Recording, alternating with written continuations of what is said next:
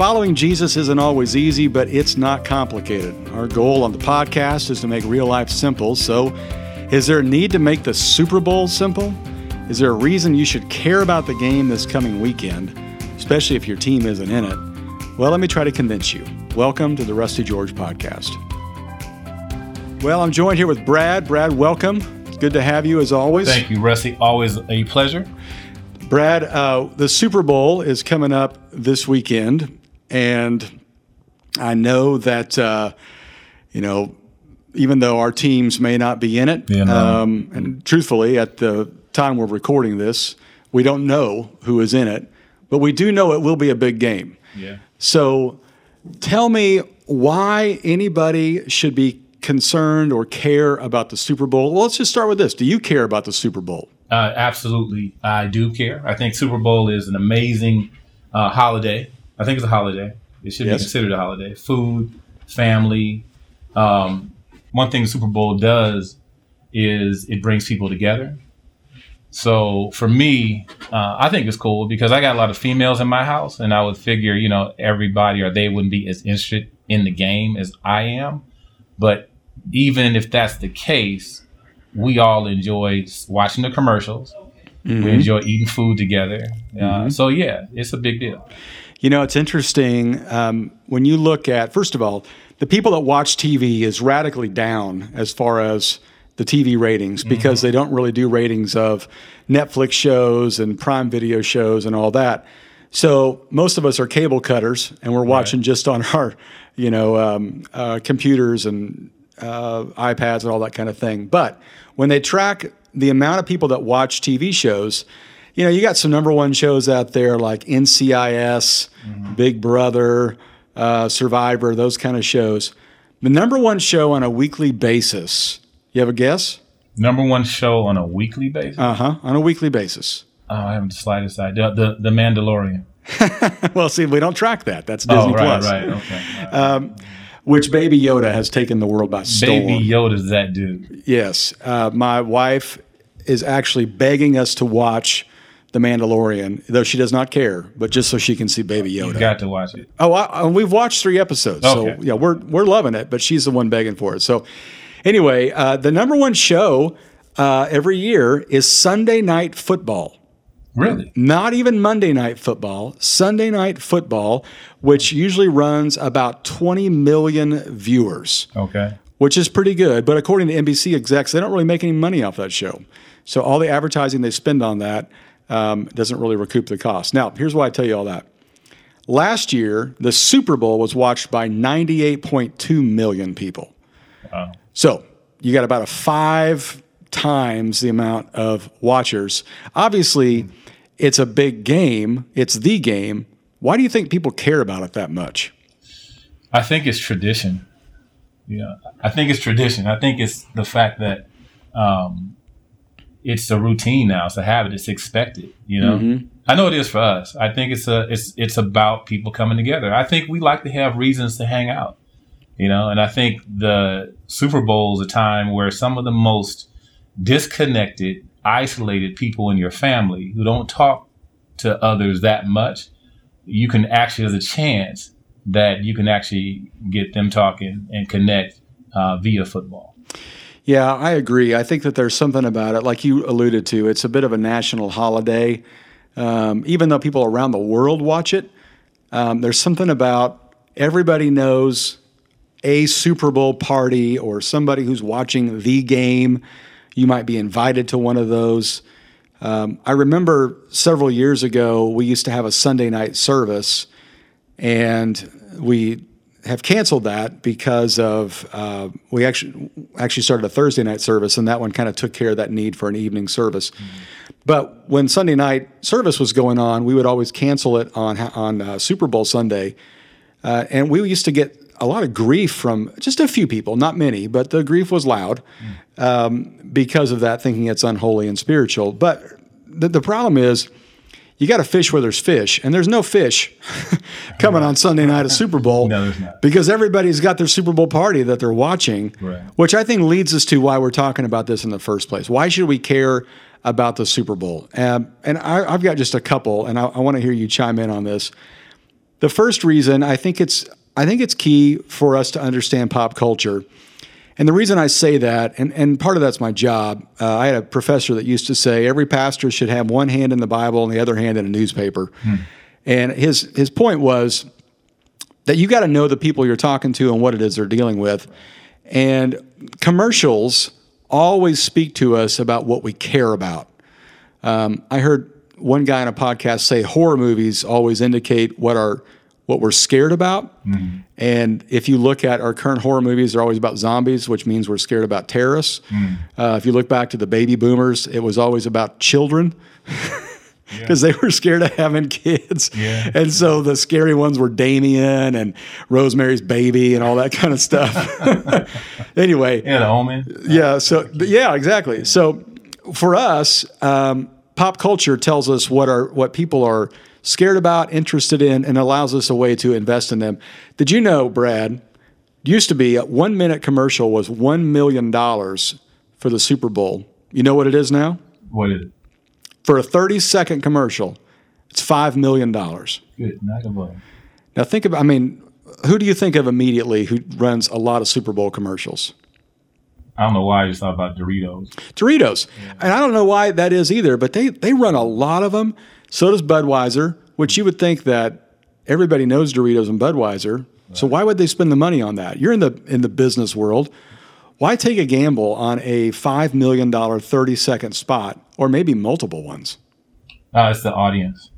One of the number one rules when it comes to marketing and business is knowing your audience. Mm-hmm. Like you just mentioned about fish. There's so many fish in the pool. Yep. That if you are Doritos or even Oreo cookies, I don't know if you remember this campaign they had, but it wasn't even a deliberate or an intentional thing. But the Super Bowl where all the lights went out, I forget which one it was. Someone that was a part of the Nabisco marketing team tweeted when the lights went out, it's a great time to have an Oreo. And literally sales skyrocketed in that moment. They already had ads running, but on top of that, social media wise, because they were present when their audience was present, they killed the game.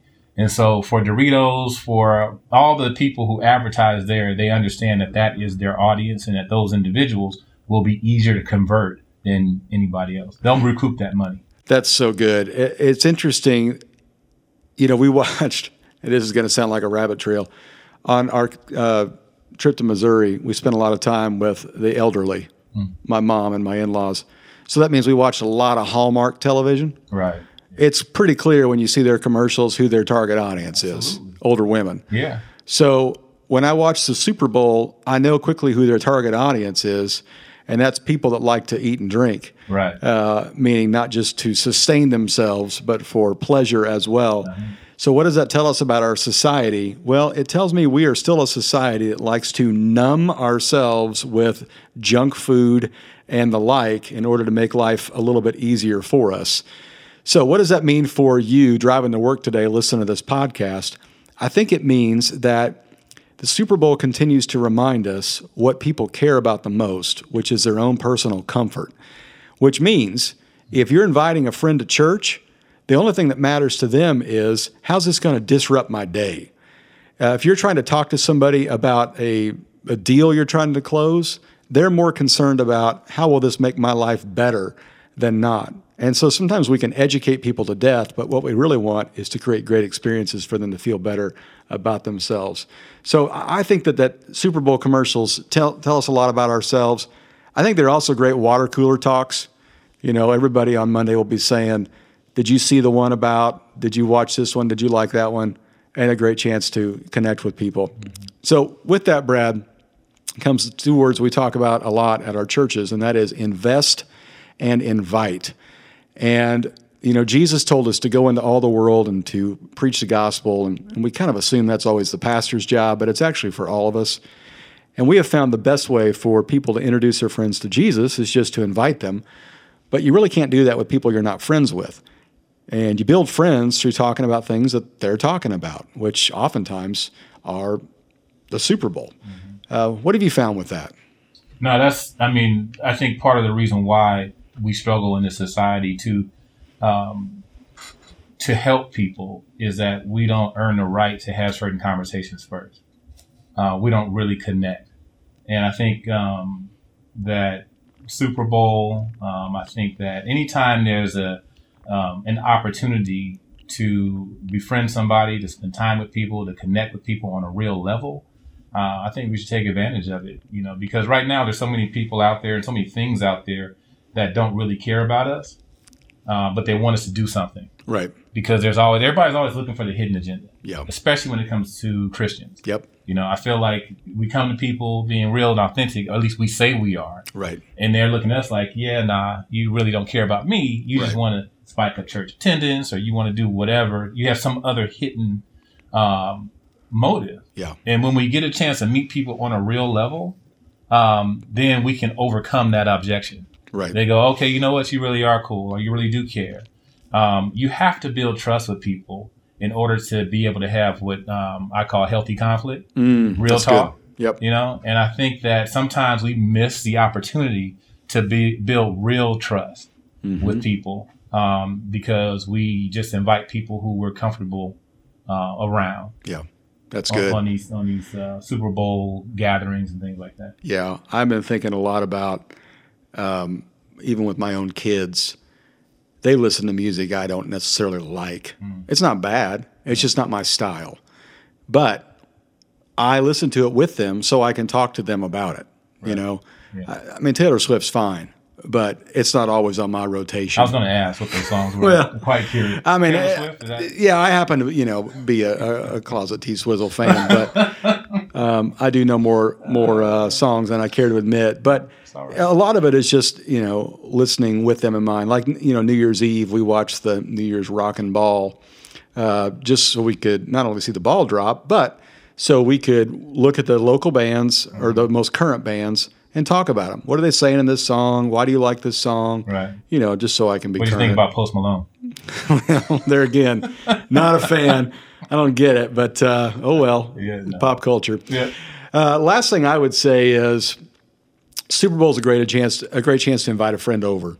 Yeah. Invite your neighbors over. They may not come over to your holiday party or whatever, but everybody wants to watch the game somewhere. So try to do that. And I know some of my most memorable Super Bowls were with other people, and just the friendship there. One of my most memorable happened at church. Growing up in Kansas, we had a church that every Sunday night we had service, and it was a different service than Sunday morning. Can you imagine those days? That poor pastor that had to write 2 messages. But anyway, Sunday night church, and it was always Super Bowl was on, so we'd do a shortened service, and we'd go to the gym for a salad supper. If you remember those. Salad supper, which people always brought more than salad, usually KFC and desserts and that kind of stuff. But they had a big TV in there playing the Super Bowl. And I remember watching Joe Montana throw a pass to John Taylor and beat the Cincinnati Bengals in the last few seconds, and just how the place erupted. And it was just fun being together, that you can get that experience with the people down the street. Even if you don't care about the game, it's all right. So I know for some of you think, hey, this is a worthless podcast, but my hope is not that you watch football or you care about the game, but you care about your neighbors and what they care about and build a bridge with them. Yeah. So, well, February is Black History Month. So, Brad, I know that we are on a podcast. This is not YouTube. So do you want to explain to everybody the elephant in the room that they may not be able to see, and that is about your complexion? Yeah. So during the next podcast, we're going to be talking about racism. I am an African-American male. If you guys have not met me or don't know who I am, I am, and I've been one for many decades. About to be 50 years old. So We're going to get a chance to... You're well-versed. Yeah, thank you. So I've been around. I'm seasoned. Yes, I am definitely seasoned. So we're going to get a chance to talk about I'm not a racist, or am I? And so I'm looking forward to having this conversation with my good friend Rusty, who is not African-American, in case you don't know, I haven't met him.